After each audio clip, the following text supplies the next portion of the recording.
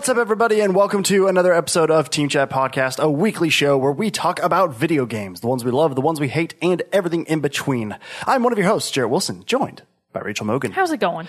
If it's your first time listening, thanks for joining us. You can subscribe to the show across podcast services such as iTunes or SoundCloud, as well as our YouTube channel where you can watch the video version of each episode. Have thoughts, questions, or suggestions? Email us at teamchatpodcast@gmail.com or find us online at Twitter, Instagram, and Facebook.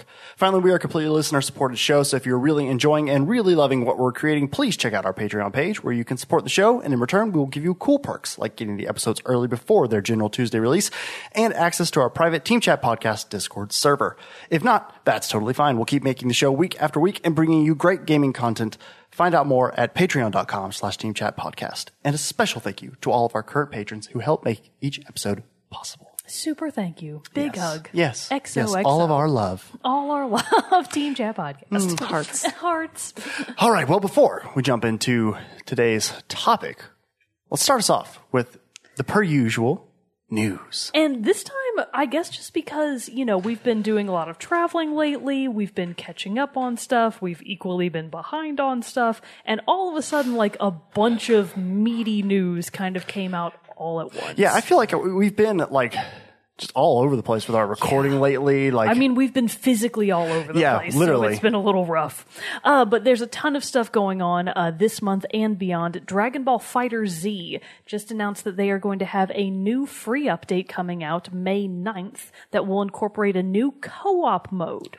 So for those of you that don't know how Dragon Ball FighterZ works, or Dragon Ball FighterZ, I actually don't know which one people call it. I think it's Fighters. It's right? It probably is. Supposed I just say Fighter Z. It's got a freaking Z. Right, because I can't. it's Dragon Ball Z. It's not Dragon Balls. It might be. What if we've been wrong this whole time? Since the creation of the series? That'd be pretty funny. Joke's on us. But anyways, so Dragon Ball FighterZ has you controlling 3 separate characters all at the same time versus the enemy person or team, which is also 3 people. So the co-op mode is going to allow you and 2 friends to individually pilot your characters and basically go through the game. So that's a pretty interesting setup. It's called Party Battle Mode is basically what the approach is. You'll battle a variety of bosses in this new free update, and another feature coming up soon for fighters is the Fighters Cup, a monthly competition where players can battle and collect points for their respective Z Union. I guess it's like a guild, maybe? I'm actually not really sure. Sounds like it. And then Clan. Namco has also revealed that more details about the event are linked to both modes at a later date, so keep your eyes peeled for new updates on that coming soon as well.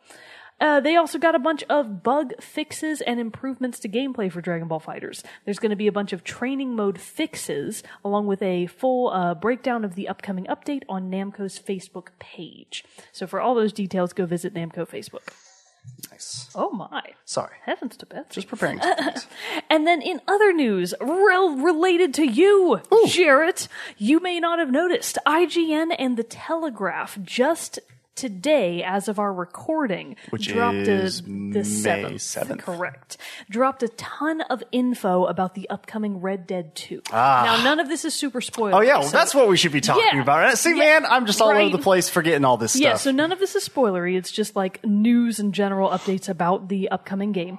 So included in the drop were key details such as the game being another big generational leap in open world design. Ooh. And what they really described sounded a lot like what you had told me about with the new God of War installment, where they were really focusing the game to have a super seamless and streamlined play style. Man, if that could happen with a huge open world game. Where they're like integrated cutscenes, that's air quotes there. Cutscenes are integrated into the gameplay. Conversations happen naturally to give you new missions. It's not like there's going to be a bunch of screens or loading screens or breaks in the gameplay. Awesome.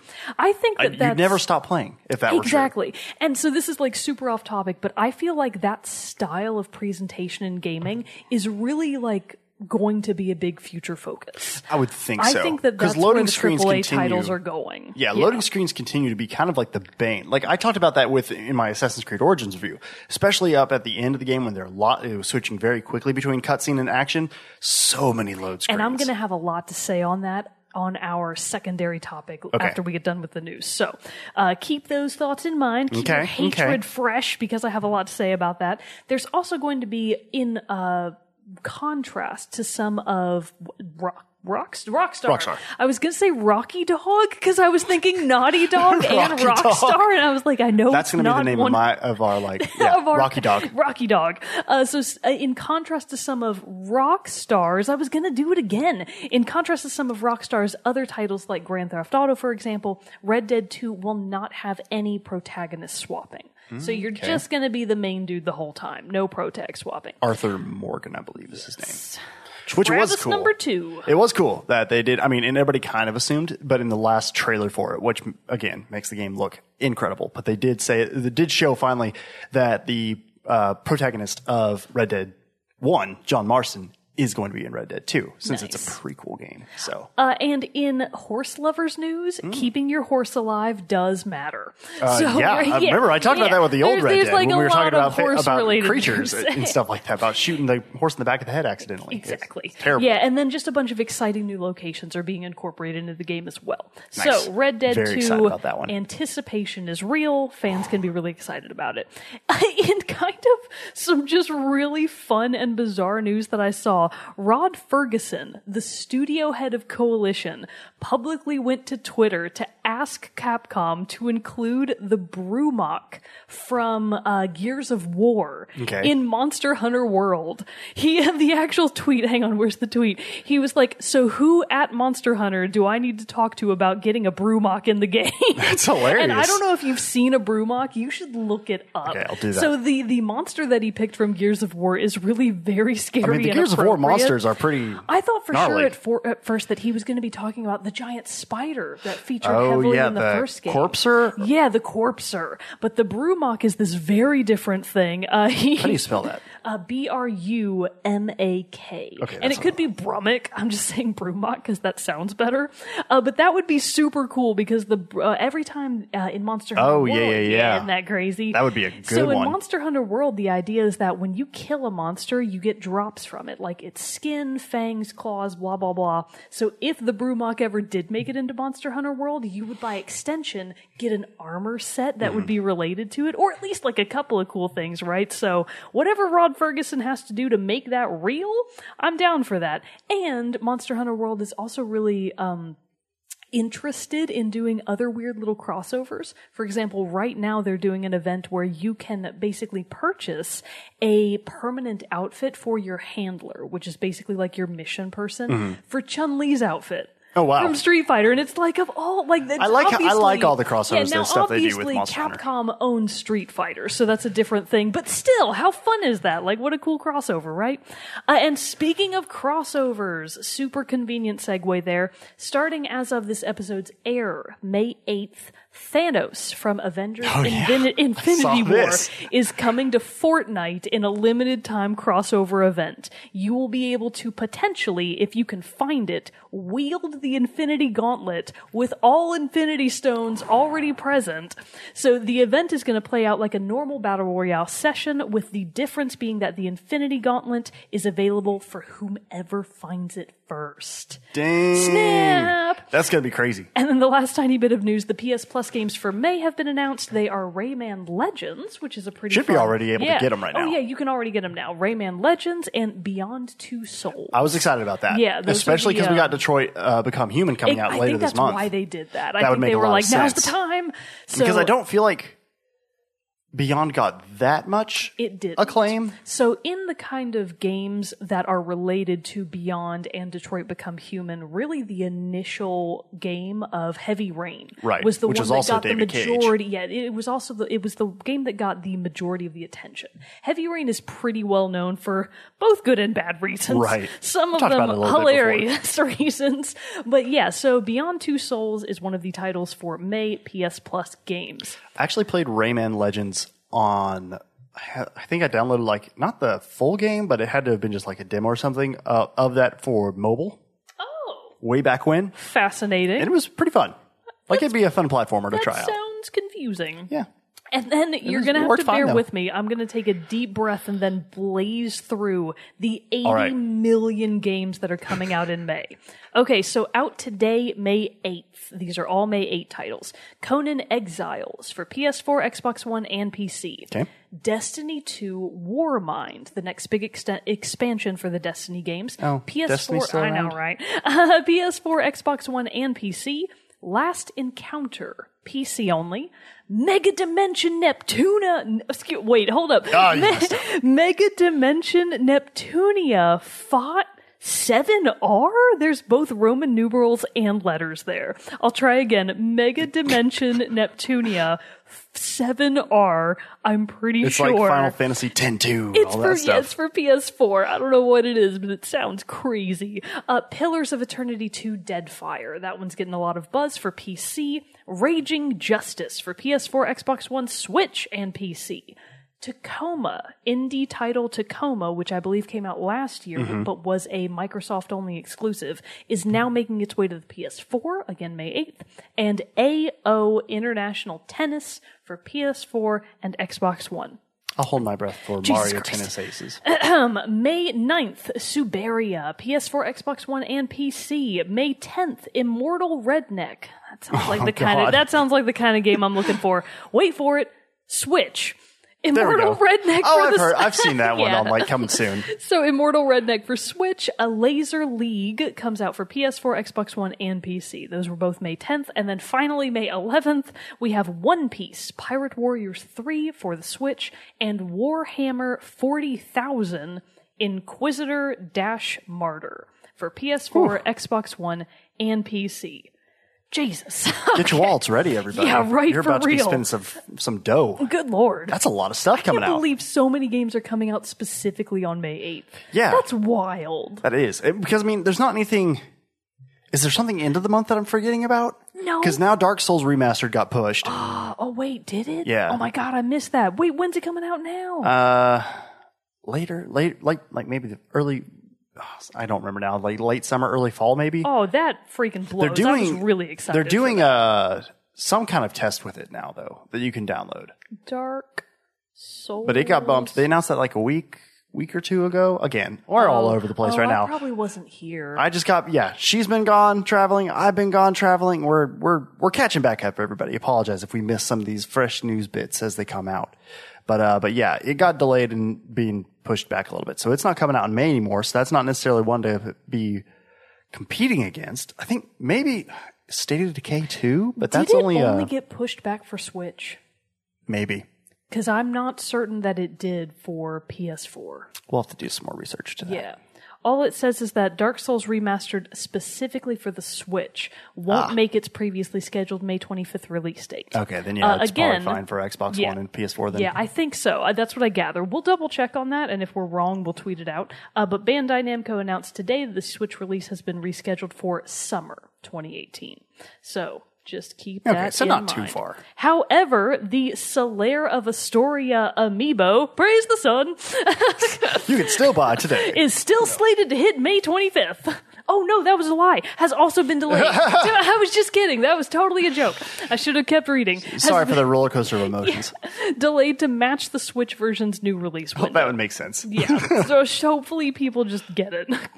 That's really funny. PS4, Windows, and Xbox One versions are all still on schedule. I mean, that would make sense since that's what they were all out. I mean, Dark Souls was originally PS3, Xbox 360, all They that just stuff. have to do so much Yeah. less to it, I'm sure. Right. Putting it on the Switch, I'm sure they have to do a lot more of like compression and refiguring memory and different things like that to make it work better. I'm all that genuinely- development stuff that I know Yeah. so much about. I know that games like Breath of the Wild are obviously massive and they somehow managed to work on the Switch, but a game like Dark Souls, I'm kind of like, I'm It'll not be sure interesting. how it's going to work on the Switch. I didn't play Skyrim for Switch, so I don't know what that port was looking like, but I feel like... But now Dark Souls is that old too. I was going to say, but they're Skyrim's from about the 2011, but I mean, but they're about Dark the same Souls, age. Yeah. So I think that this probably is a title that I'll be getting for PS4. I strongly doubt I'll buy it for Switch, but I'm definitely getting that amiibo. I Just can't because. decide which one I want to get it for. I do want to do it because the Dark Souls 1 has been one that I discovered it late into the PS3, so I didn't really get much time on it there, and I haven't really gone back to it yet. But I also know that in my time that I did spend with it, my God, it's hard, difficult, frustrating. We'll see. You should definitely get it for PS4, because then if you get stuck, you can tell me to get on and you'll do screen sharing with me, and I can tell you what you're doing. There we go. Or do some guided I'll gameplay. make it worse, because I'm just as bad. How am I going to help you, really? You know what? Get it for Xbox, buddy. I can't help you. Nah, I'll see. I'll think about it. I mean, it's not going to be high necessarily on my purchase list either, really, that much. So we'll see. We'll see. Well then. We'll see. I got other stuff coming out. I got to get ready for that Red Dead. Yeah, you do. When is Red Dead coming out? October 26th. I mean, not until October. You've got plenty of time, sir. I know, but here's the thing. Recently, I got Far Cry 5. Then I got the God of War Stonemason edition. Far Cry 5 got crushed in your pantheon by God of War, didn't it? Yeah, it really did. It got super destroyed. Really and then, segue to our first bit of topic here. Over this past weekend when I was in New York City, I made a stop for the third time. I've been to New York City 3 times. All 3 times, I go to the Nintendo store in Times Square. Not in Times Square. 30 Rock, Rockefeller Plaza. In there, just so happened to be there on May 4th, the day. Not only was it Star Wars Day, which I was able to celebrate. Day. My hallowed day, I celebrated by watching the second half of Attack of the Clones and the first 3 quarters of Revenge of the Sith on TBS on the airplane, the way God intended, in a tiny little screen, standard definition, full screen. It worked with commercials. Thankfully, it was a limited commercial run. Wait, it had commercials? It was on TBS. That's ridiculous. It was like a live TV feed and all that stuff. But I got to watch it. That's really funny. But so I was able to have a pretty, no, I kid. I was in jest. We were on the way to there. I got to watch him. It was still fun to get to watch him. But then, and I did, as part of my Star Wars Day celebrations, discovered through just perusing, because I go check Steam, GOG.com and all that stuff to see what Star Wars games deals they have, discovered, to my great glee, that Star Wars Dark Forces was now on Steam, and playable on Mac. Previously, I've only ever been able to find it for Windows. Playable on Mac and on sale for $2. Holy Snatched crap. it up. That's awesome. Played it on the plane. $2? Oh yeah, Dang. it's nice. So it was good. And then when we were there, they were doing one at Bryant Park in New York City. They were having a pedicab that was looked like the Millennium Falcon built out of Legos. And it was going around, so we went and found that too while we were there. That's awesome. But going back to New York, to the Nintendo store. Just so happened to be in New York City, in the Nintendo store, the day of the release of Donkey Kong Country Tropical Freeze for the Switch. And if you watched the Team Chat Podcast Instagram story that was produced by my beautiful bride, Samantha. That makes it sound like you guys aren't married yet. I said beautiful bride, Samantha. That means we're together. Oh, Samantha. That means we're married. But anyway, she made a fun Instagram story chronicling our time in the store, and that I did buy Donkey Kong Country, or Donkey Kong Tropical Freeze. And so I played it that day while I was there, played it on the plane coming home, got enough time into it that I think I can officially do a solid first impression, and therefore our first topic of the day. Oh my gosh. So I'll begin simply by saying, it's so wonderful. Is it really? It's very much Donkey Kong. The spirit of and feeling of Donkey Kong is very much alive. Not that I necessarily expected it to not be there, but as games go and they add new things, different things come up. Games can tend to change or deviate from what their original idea, feel, and all that stuff. Not the case with this game. Obviously, there are obvious upgrades to, and now granted, I will say this is a port of when this game originally released in 2014 for the Wii U. Correct. I did not have a Wii U. Was not able to play, therefore. That's fine. Nobody else did either. And so, now I do have the Switch. I have the capabilities to play this game. And so, I will say, like I said, it's great, it's wonderful. The spirit of Donkey Kong, from the other Donkey Kong game that I've probably played the most is really the original Donkey Kong Country. That's why I was going to say, you're so married to Donkey Kong Country that even when you're trying to talk about Tropical Freeze, you can't. I can't help but say Donkey Kong Country Tropical Freeze, because that's what it is. DKCTF. Yes. So anyway, I mean, I've played the ones that came out on Game Boy, like Donkey Kong Country 2, and some of the other ones. I even played a little bit of the one that came out on the Wii. I actually have that one too. There was one for the Wii. Mm-hmm. missed that. Yeah. I don't know. I really kind of missed it too, because at this point the Wii is very low in my list of things to go back and play on. And so anyway, I love Donkey Kong. I've said it before that I probably played more Donkey Kong growing up than I did Mario. So I hold Donkey Kong closer to my heart than even our red-hatted plumber. And so getting to play in this new one and seeing the correlation and the relation of how it still maintains the same feeling and integrity of the original Donkey Kong Country is so wonderful. Like, I mean, you still get the great characters, Donkey Kong, Diddy Kong, Cranky Kong, Dixie Kong, and Funky Kong, who you actually get to play as now. He's the one that surfs, right? Right. Yeah. And he was in Donkey Kong Country. At first, I couldn't remember him being in there, but then when I encountered him first in the game, he owns the shop where you can buy some different things. And I was like, oh yeah, duh. I remember him now from Donkey Kong Country doing the exact same thing. Nice. But now, this one, you actually have Funky Kong where you can play as him. I'll talk about that a little bit later. But as I play, there are still things that, it's 2D platformer with some fun 3D elements thrown in, such as you can jump in the barrels that blast you around. But whereas in Donkey Kong Country, it would blast you from point A to point B, all that stuff. It still does that, but sometimes it'll like blast you into the background of the map and you fall behind it and land in another part and you have all this other stuff. So there's all these different fun things going. Obviously, too, the locations and the maps are way more animated and lively and able to do more things. I was playing this one earlier that where the trees were like moving and and kind of shuffling, and the branches where you had to land on were moving around and so making it difficult. Were they dancing? Yes, they were. They were kind of dancing because the music was really good in that level. Get more on that a little bit later too. And so it's all the stuff, the main stuff. With any platformer, timing obviously plays a huge role in this one, and the type of how that's handled and implemented into this game is really not much different than how it was in Donkey Kong Country. Like, it still feels like it with the hang time of Donkey Kong being in the air, the planning out where you need to jump from to bop an enemy and all that stuff. It all just feels the same, nice. Which is great because now you're getting to play it in this new updated look and feel. I even have heard sound effects that are the same. And that's just a great little touch, that it's like they still keep these the same. Yeah, not even upgraded. And now I'm trying to think of what it is. It was crap. It was when it was blowing me for. It wasn't the barrel sound, which still does sound very similar, but it was like I was being blasted from one and like went through a window, and something about that and how I landed. I can't remember now what it was. I should have written it down, but I think it was like when I was on the plane flying home at 11:30 last night. So, but still, I'm like hearing all these same sound effects and everything that are still the same from the old ones.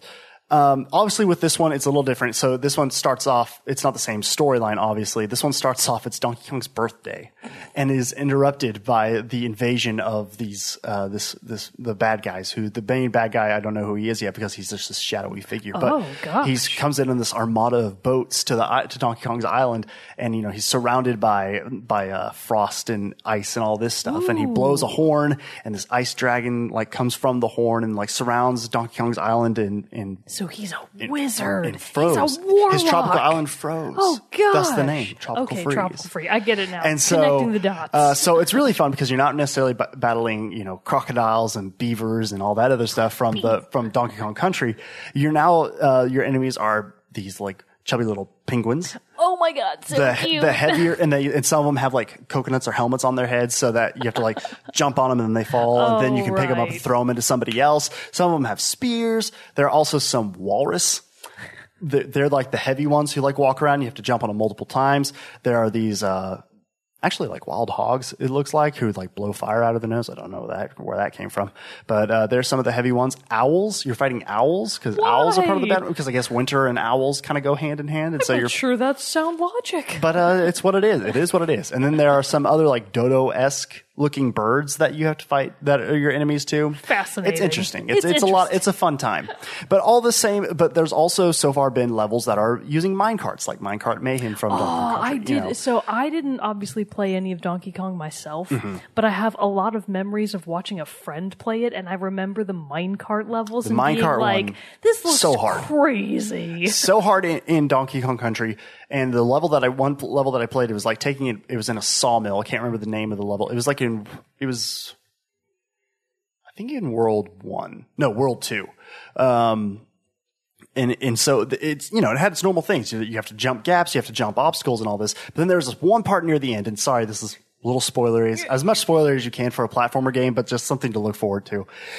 There's this one part where you jump, where you're going under these big saw blades that are spinning, and the platform like releases and you jump, and then that dislodges the saw blade behind you, and it starts tearing up the track in front of you, but it would throw out things onto the track that you would then have to dodge. So it was like the obstacles were building in front of you. So again, one of those new add-ons, that newer technology and new time, and as time progressed, that allows to be added into Donkey Kong. Very nice. And so different things like that. There was even a part in there near the end where like the track was rolling backwards as you were trying to roll forward. So you had to basically jump backwards onto stuff instead of forward. It got crazy, I tell you.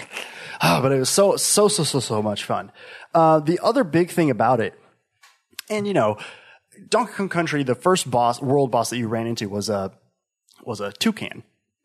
Of course. Or no, more of a buzzard, really. A vulture. Oh, I think I know what you're talking about. I'm pretty sure I know what that thing looks like. A buzzard. And it's, you know, it's the big one, and he like will throw nuts at you or spit nuts at you, and then you just have to bounce on his head like 3 times, and you got Classic Nintendo rules. Classic, yeah, for a boss.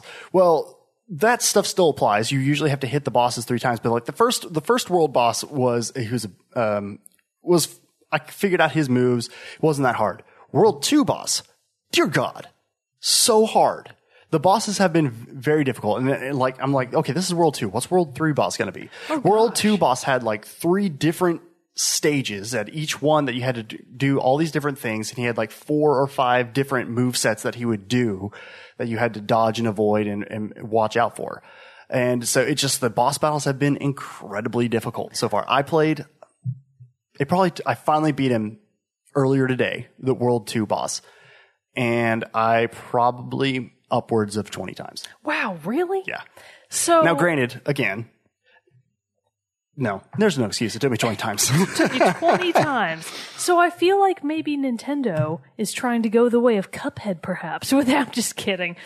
Probably not. I don't know. It's hard. Like, I remember Donkey Kong Country being pretty hard, but this game so far, what I kind of wrote down one of the notes is like World 1 was a great, like, training wheels introduction, basically. It gave you the standard Donkey Kong, introduced the new things that the game was going to do, let you get a grasp for it, understand the controls a little bit better, and, you know, it gives you those first few levels to get into it. World 2, it's basically like, okay, here you go. And, you know, it just goes nuts. Champ. Exactly. Like, you've got the full level of difficulty on you that you're going to be playing in this game. And there's no options, right? Like, it doesn't give you the option to be like, oh, normal or hard mode. It's just normal mode. Okay. But perfect segue into this next little bit of the funky mode, where you get to play as Funky Kong, right. which is basically the game's easy mode. Oh, really? Yeah. Oh, I thought it might be the hard mode. No. So Funky Kong, when he's not running on the ground and you do like a jump, he'll like jump on his surfboard, and you can double jump as Funky Kong. And you can also hold A, and it'll descend. His like surfboard will spin under him, and it'll so it'll kind of like descend kind of like a helicopter. Yeah, sort so it'll of? descend his like a slow hover fall instead of just a normal fall. And you also have 5 hearts instead of 2. Your standard 2 that you would be as Donkey Kong, unless you had Diddy, Dixie, or Cranky Kong as your companion, in which case you would have 4 hearts. And so he has 5. So I played a little bit with him in World 1, just started a new save file to mess around with it, and just to see what it was like. And yeah, it's still really fun because he just adds this new flair to getting to play. I'm in it for the style. Exactly. I'm in it for the pretty style. much. That's what you're getting with playing the Funky mode, because yeah, he does that. He can double jump. You get to easily explore the levels better to find the hidden parts, because now this is a new thing with Donkey Kong. You know, another big thing of Donkey Kong Country was you would find the letters that spell Kong, and you would be able to get like an extra bonus of something at the end of the level. This one, that's still obviously there, but there are also puzzle pieces that you can find. And I remember this was a thing in the Wii game. Yeah, the original Wii Donkey Kong version that came out. There was also, you had to search the map for these puzzle pieces as well. And they would give you, if you find them all, I haven't completed all the puzzle pieces yet for any level, so I don't know necessarily what they give you, but it's something else that you can look for, and they're usually in like hidden little areas, side areas, and different stuff like that. Kind or you of have like to the stamps from Mario, yeah, right? yeah, just something else Very you have to cool. do to try to find these. Right. I like stuff like that. I do like too. I Just don't- adds a little bit extra. Exactly. It gives you a reason to go off the game's preset path. Well, which is and really also fun. another level of replayability. Like, Exactly, I'm going to go yeah. through the game and I'm going to finish the game, but then I'm going to want to have to go back Of and course. finish getting all the letters and find all the puzzle pieces for all this stuff. Are you going to platinum it, even though Nintendo doesn't have I mean, trophies? I'm going to go back and now I'm going to try to finish and get everything for each level. So, Funky Mode lets you kind of explore and find those areas a little bit. So, obviously if I find everything in Funky Mode, I want to go back in my original game save and where I'm playing as Donkey Kong and go back and find all these things to complete all the challenges, collect all the bananas to give me all the things.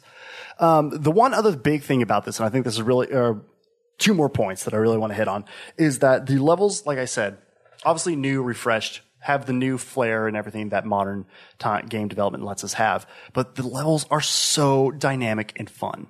There's so much little things about them. Like there'll be these little levers that you can find that you can pull up that will release either a banana cluster, a single banana, something like that. Obviously, there's all the things that you have to do to find the puzzle pieces, which could be, seeing a place where you can do your Donkey Kong slam on the ground and he'll like flip into a trapdoor and like find a little secret compartment. Secret stuff. But this one level, the most recent level that I was playing, in the World 3 first level, is called Grassland Groove. This one had so much stuff. It was really fun because there would be these like tall tufts of grass that you'd have to roll through, and it would cut the grass and would give you a bonus banana cluster. Rubies? But sometimes would make the map do something else. Like, so this one also has, if you see like a continuous tuft, or patch of green grass, that means that's somewhere you can like jump up, grab onto it, and you'll just basically like crawl on the top. Oh, okay. But there'd be these parts where you would say cut through the grass, get your bonus, but then the platform would raise up, letting you get to that grass so you could go and have another angle of doing something else. Oh, interesting. Then at the end of this level, it was like a African themed Sahara level. So there are these points where there were these tall, so you had all that stuff going on. This is the one where it had the dancing trees also. And then there would be these parts where there were these, they look like parade, what you would do, a parade float of everything, or like of a giraffe heads and stuff like that. But they would have like climbable vines on them and stuff. Okay. When you're picturing this, think like what you would see on stage at the Lion King, like Broadway show kind of stuff. That's a much better analogy Yeah. than parade floats. And so something like that, but you can climb on those, and they were like moving and waving. They were like these big things that you would jump across. But then there came to this part at the end, there were like these, it looked like a snake, and it had these tufts and the patches of grass on it. But the snake was like moving and rolling and like all this. So it was having to time your jumps to like get to other segments. There was even this part where like it would like wind up, and there's another part that was winding down, in parallel to this part that you were jumping in. I hope people are watching the video version so that they can see your arm motions trying to describe what's kind of happening. in interpretive dance. With all these what was curves happening. and everything. It was just so, like, I was literally playing it, and I was the only one here playing it while I was eating lunch, and I was just like, these levels are so fun. It's just, they just really are. It's just so much fun to see how they, all this stuff that, like I said, is obviously not something they could have done back in Donkey Kong Country. So, I'm bummed that I haven't played as much of the Donkey Kong series as I wish I have, but it's also super fun to have not played much since Donkey Kong Country and now have this stark contrast and parallel, but still have just as much fun and enjoyment. And like I said, feeling the spirit of the game, is still there that I'm familiar with. So that's been a lot of fun. So you would say that it succeeded as a sequel then? Oh, yeah.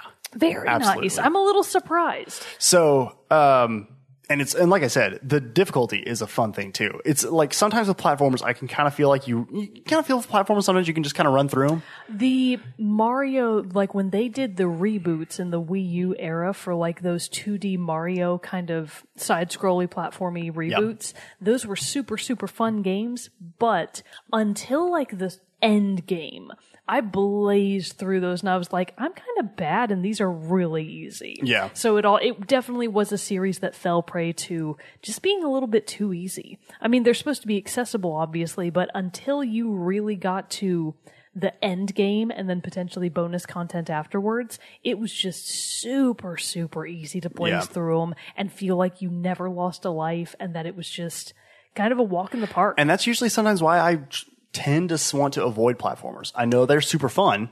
Obviously, it's like what a lot of us grew up playing, but there's also, they always somewhat come across as easy. Right. And this one, like I said, World 2 boss, so hard. So I'm having a ton of fun playing it. The last thing, and this is a little teaser to the end of the episode, but the soundtrack is so good. See, this is what I'm excited to hear about because I haven't heard any of the soundtrack yet at all. It's so good. So I'll go ahead and give a little bit about it now. But the soundtrack is composed. Oops, I deleted my tab. Oh no, I know where it's at. Boom. Soundtrack is David Wise and Kenji Yamamoto. But obviously, and this is a part of the theme that I was talking about with keeping the spirit of Donkey Kong. There's still all these you like hear the old themes of Donkey Kong. That were present from Donkey Kong Country. They're still included. They're still used in the soundtrack for this one, which is great. I love that bit of nostalgia hearing those old melodies and stuff like that.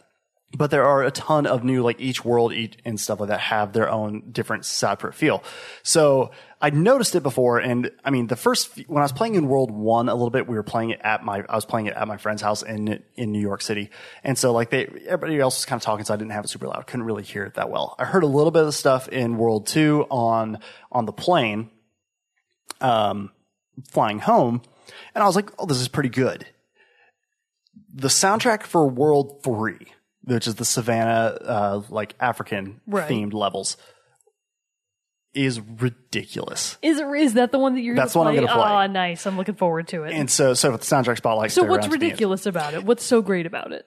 It's just not what you would expect. Paint me a picture with words. I'm going to try. I'm not near as good as this as you are. I think it was... but it's...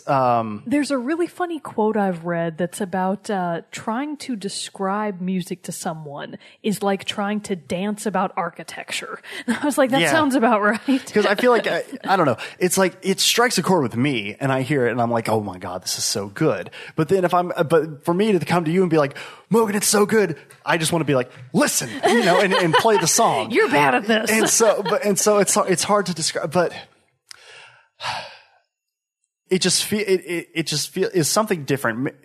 Maybe because I don't necessarily remember, even from what I've seen and whatever of other Donkey Kong games, not necessarily seen one taking place in more of the Savannah African landscape. Right. So the music has very strong African influences, which that is I love movie soundtracks that have like the African. Opening of that one Civilization game that was freaking amazing. Like Baba Yetu. Yes. Oh, that's okay. That's a good. Now I've got the connection. So you kind of got that. Okay. Also think Lion King. Ooh. So which part? All of it? Just all of it? Well, like awesome? like the beginning, Circle of Life. Some of the other little themes and motives that Hans Zimmer kind of. Well, actually, so I Can't Wait to Be King. Perfect example of when they're parading around on the giraffes and all that stuff. Yeah. That's kind of what that level feels like. Awesome. Grassland Groove. That's kind of what it feels like. Thanks, Disney. And so yeah, just imagine what you've heard of African music with like Baba Yetu, even soundtracks like the more lighthearted tracks from Blood Diamond. Don't want to be a bummer there. What? Or even, bummer. And different. That's the ones. The main ones that are coming to my head of when I think of those that have African styled music that I really enjoy are from Blood Diamond, Tears of the Sun, and then obviously Lion King. All sound like, except for the Lion King, all sound like super bummer movies. They're pretty good movies, but those James Newton Howard did a great job with Blood Diamond, and Hans Zimmer did a great job with Tears of the Sun, and obviously Lion King. But so just. I don't know. It wasn't what I just don't think I was expecting it. So it kind of like caught me off guard of being like, oh, okay, I'm getting this in Donkey Kong. That's awesome. It's not just tropical Caribbean style music, which is what most of the previous music had been, because it does set on like a tropical island. Right. And it's just, it seemed more celebratory and light and just very melodic. And I don't know, it just listen to it and you're like, all right, I'm into this. Let's go. So it's just an incredibly bright, cheery soundtrack. And it just wasn't what I was expecting from Donkey Kong. Like, I love the Donkey Kong main theme. Donkey Kong main theme is great. But you know, you don't really remember much else from the music of Donkey Kong. So fun fact, even for $1 million, I could not even hum you the tune to Donkey Kong. I literally don't know what it is.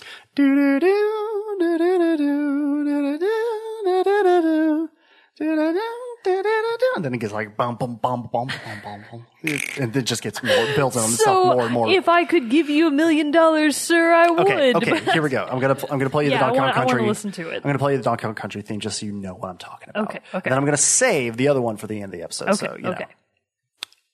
Okay, let me find it here. I know you'll know once you hear it.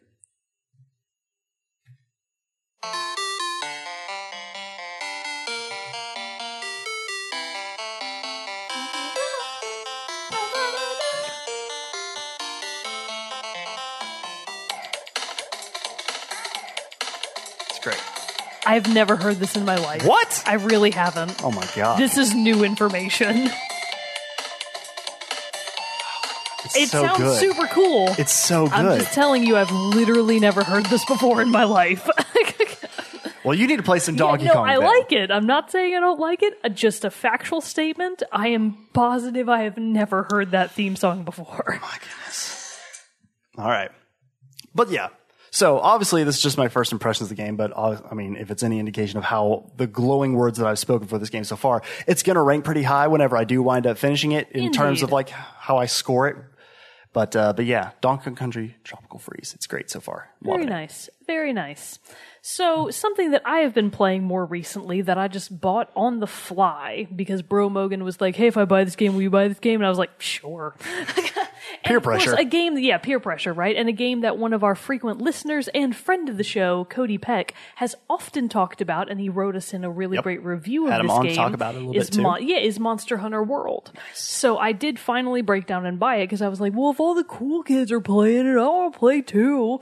So even though I'm obviously super late to the party, I'm not alone. Bro Mogan is also late to the party. But we have been playing a lot with Cody. And some things that I have noticed about the game, either I wasn't really listening, or maybe they just weren't as big of a deal to Cody as they are to me, but I definitely have some commentary and quite a few critiques for the game. Okay. Now, I want to preface that by saying, overall, I am super enjoying it. I really like Monster Hunter's approach to big combat. Like, cause it's the kind of game where kind of anything can happen. Like, you'll run in to fight a big fuzzy pink Tyrannosaurus Rex, and it could just two-hit kill you.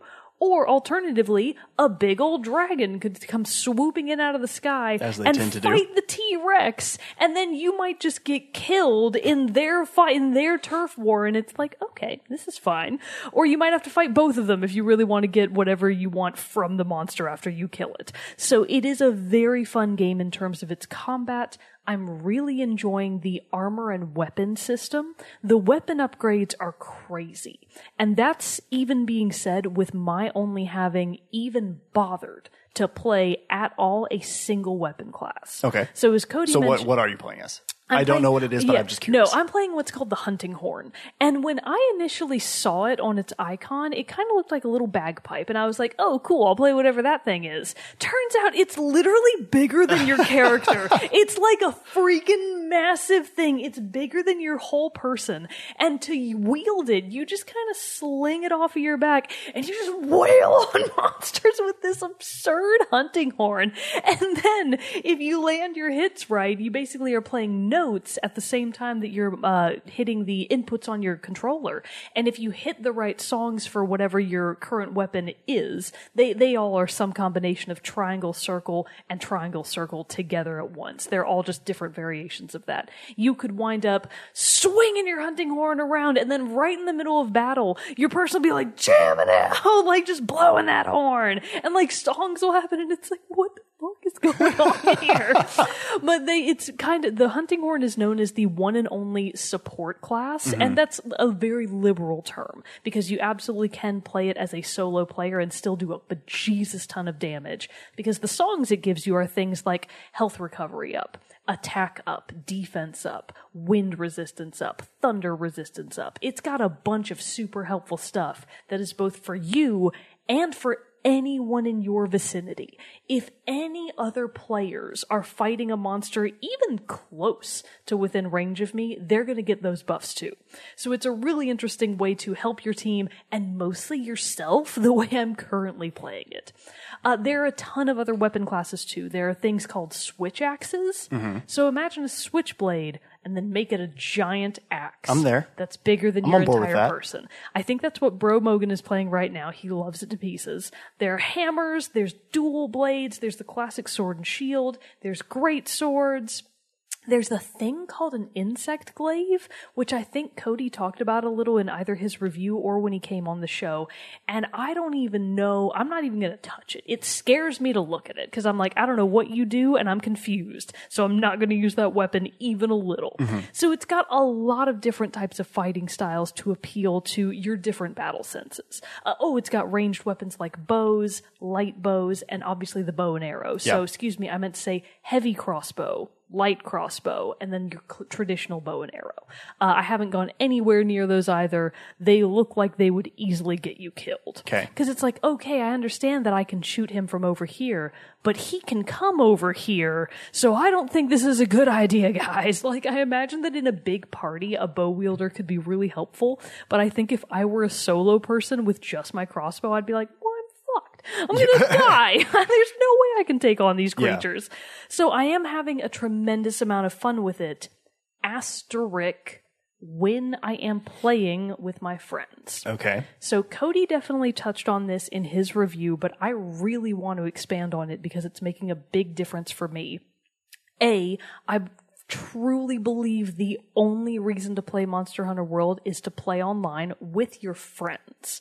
I absolutely think that this is the kind of game that if you go into it without having a friend group to get on comms with and have like fun derpy adventures with, you lose a ton of the fun factor value of Monster Hunter. At least for me, when I'm like trying to play single player through the campaign mode, which is mandatory, you cannot get around it. Okay. I'm genuinely just thinking, I just want to get through this. I just want to get this over with because, and this is my big hang up that is causing me so much frustration, the single player campaign actively inhibits your ability to have fun with your friends.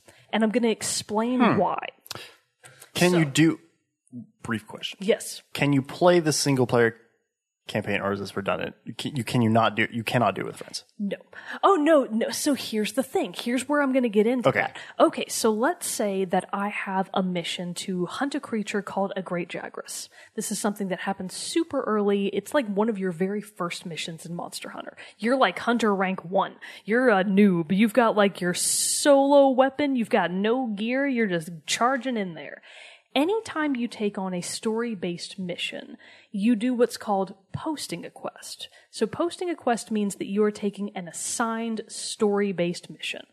What that means for you as the player is that more often than not, when you then go to accept that quest and actually embark on it, you go out into the wilderness to accept the quest, there may or may not be cutscenes involved with that quest, which are part of the story. Here's the thing. If I post a quest that has cutscenes, and then my friends want to join me before I embark on that quest, they can't.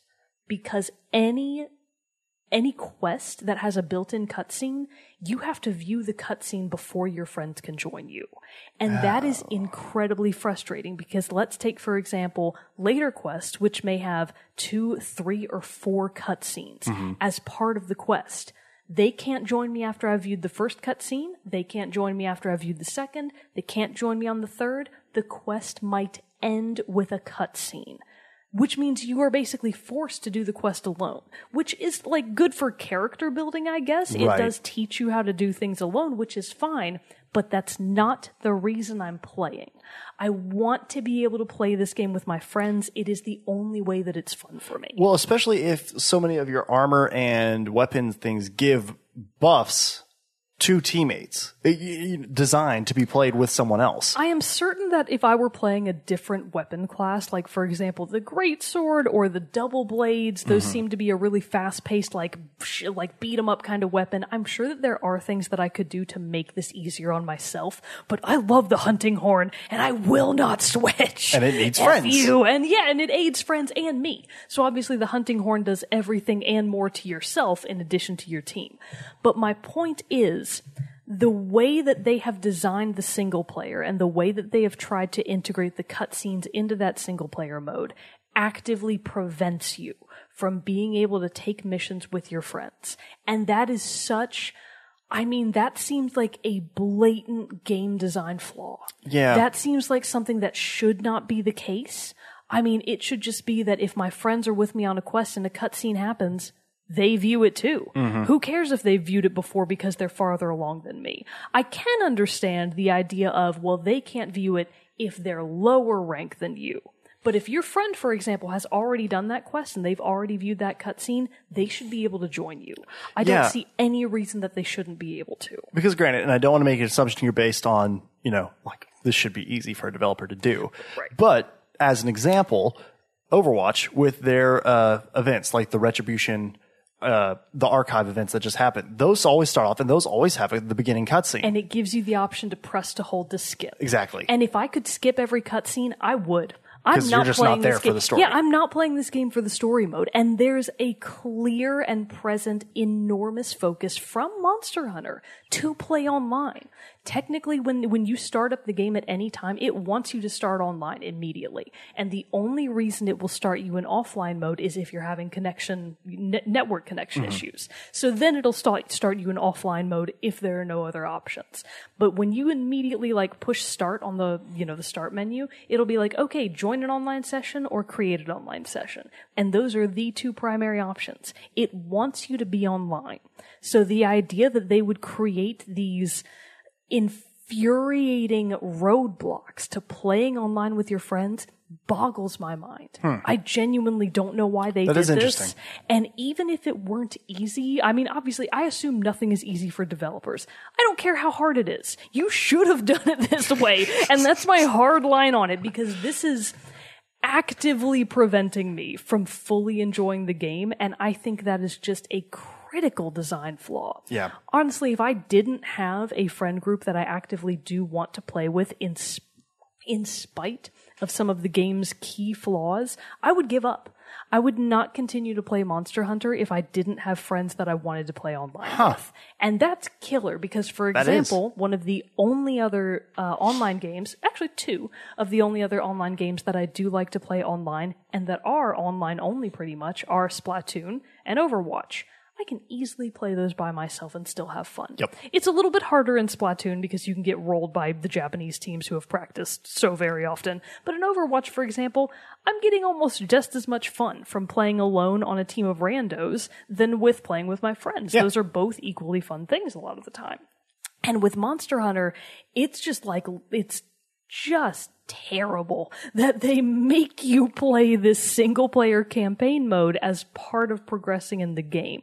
I understand the idea of having missions to rank up, but they could have made those standalone rank up missions with extremely little story built in between. I would have been just as happy with the game. Every cutscene, I'm like, skip all this dialogue. I don't need to know what you're telling me. Just put me out there, man. Just put me in, coach. That's my mindset, and it's just super annoying that the game has so many roadblocks to this. And one of them, we kind of touched on this with Red Dead 2, is, and Cody mentioned this as well, he very much did say that the loading screens are terrible. Atrocious. They are atrocious. The load screens are very long. I know that very long is a very relative term in the modern gamer super ADD mindset that we can't stand to wait, but you'll be sitting there for 30 or seconds plus, just kind of waiting for your mission to even load. And it's just a black screen. And then your quest begins, you do the quest ends, more load screens. You get back to your hub world and you go to accept another quest, more load screens. You go to actually embark on the quest, more load screens. Oh, God. There's a lot of loading screens. Yeah. And because of that, I mean, in conjunction with every time you want to go on a quest and come back from a quest, there's more load screens. It's like, if I could count the hours that I've spent in load screens. Yeah. So it's obviously not something that's preventing me from playing the game because I'm still playing it. I'm still having fun. It just is super annoying. Yeah. And I do genuinely wonder, would it be different if I had a PS4 Pro? Right? Is it worth Maybe? it? It might be worth it to me now. To Really? get a Just because of just Monster Hunter? because I want smaller load screens on Monster Hunter World. Because again, this is all to put a big asterisk. I do really enjoy the game. Yeah. The monsters are fantastic. Like, every monster has a very unique fighting style. They all have different attributes to them. They all have different elemental styles to them. That makes you really have to actively think, how am I going to go into this fight? What armor am I going to equip? And something that the game does really, really well in terms of your upgrade and weapon tree is you can just as easily go back as you can go forward. Ooh. Because let's say, for example, that I've got the hunting horn, right? Mm-hmm. Well, on my hunting horn tree branch, for example, it'll be like, okay, you have option A, B, C, D, E, F, G, H, I. And like, it just goes on.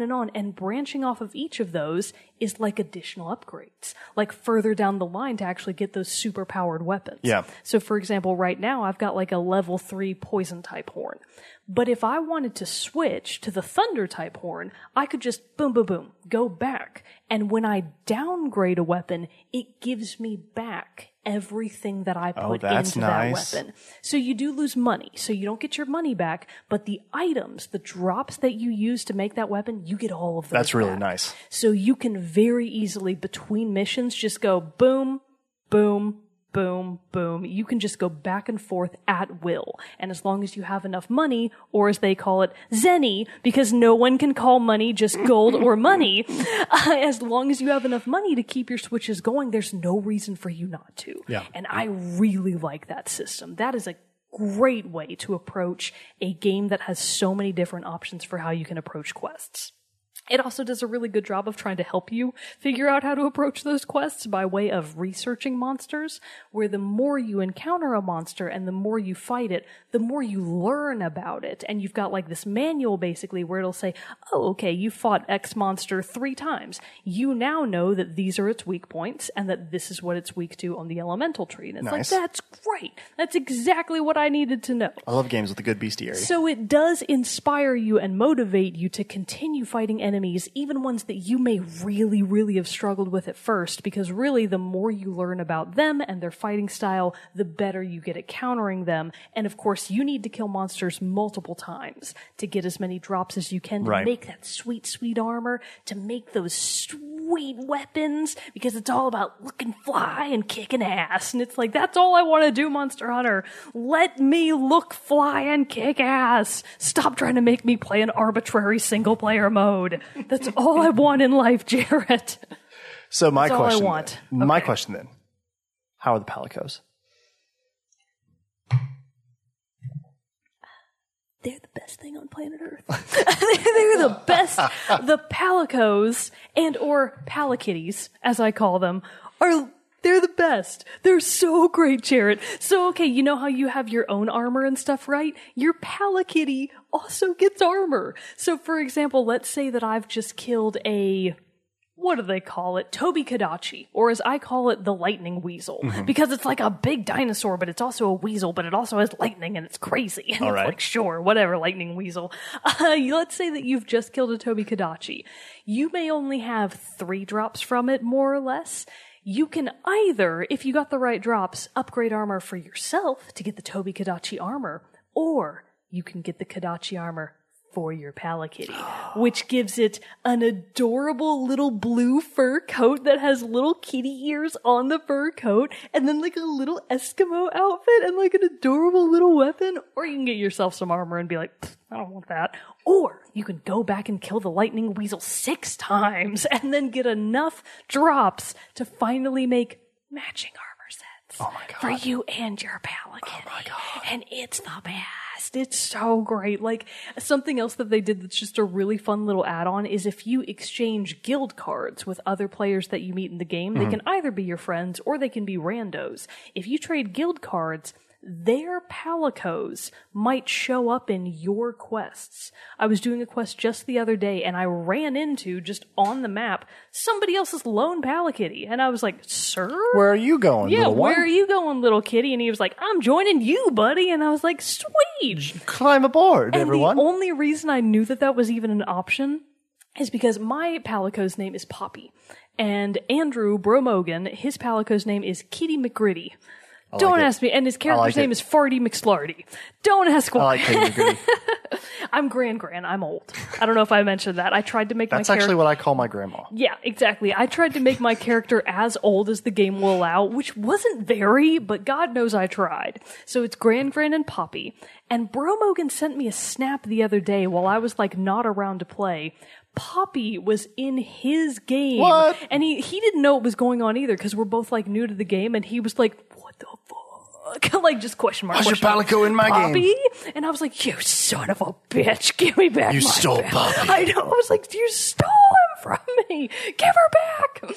And so I finally realized, actually through reading the hints on the freaking load screens, that if you trade guild cards with somebody, their Palico might wind up in your mission. And I was like, you son of a bitch, you stole Poppy from me. I hate your guts. So that was just a fun little thing to find out about the game. And obviously your Palicos help you in battle, primarily by being the distraction. That's really their entire purpose, is if you're alone fighting a monster and your Palico distracts the monster, obviously that gives you time to sharpen your weapon, drink a potion, in my case, rock out on your horn, just blowing that horn.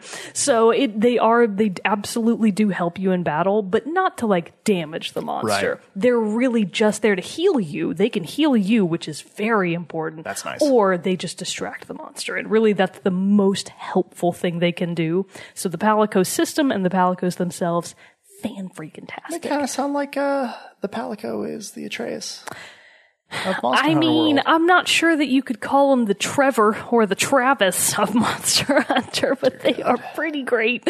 Can you customize Atreus's armor? Oh, that's pretty fun. can indeed. But can he wear a big fluffy marshmallow hat and a big fluffy white armor set and a hammer where on both sides of it are little paw prints? I mean, can not he yet. do that? Can he? Not yet, Because as far as I know. That's Game's the not over yet stuff for me. that gives me life. And so Bromogan and I were playing the other day, and both of our Palakitties have really adorable armor sets on. Mine is like the blue fur coat that looks very Eskimo-like, and his is like this big poofy marshmallow. And we just stood there and looked at our Palicos together, and we were like, oh my God. This is the best. They're so cute. And like, that's all we did. It's like, this is the best game ever, if it would get rid of its completely arbitrary and useless single-player campaign. So, There you have it. worth it to get through the single player, but good God, at what cost? So that's my official review. At what cost, Capcom? At what cost, what Capcom? cost? Give me give me online only. Give me the solo multiplayer mode. And then it would probably be a perfect game. There you have it. It might actually be a perfect game if it weren't for its terrible load screens and terrible single player mode. Thumbs up, Thumbs up. but just barely. Thumbs up with an asterisk. Thumbs up with a couple of caveats. Well, there you have it.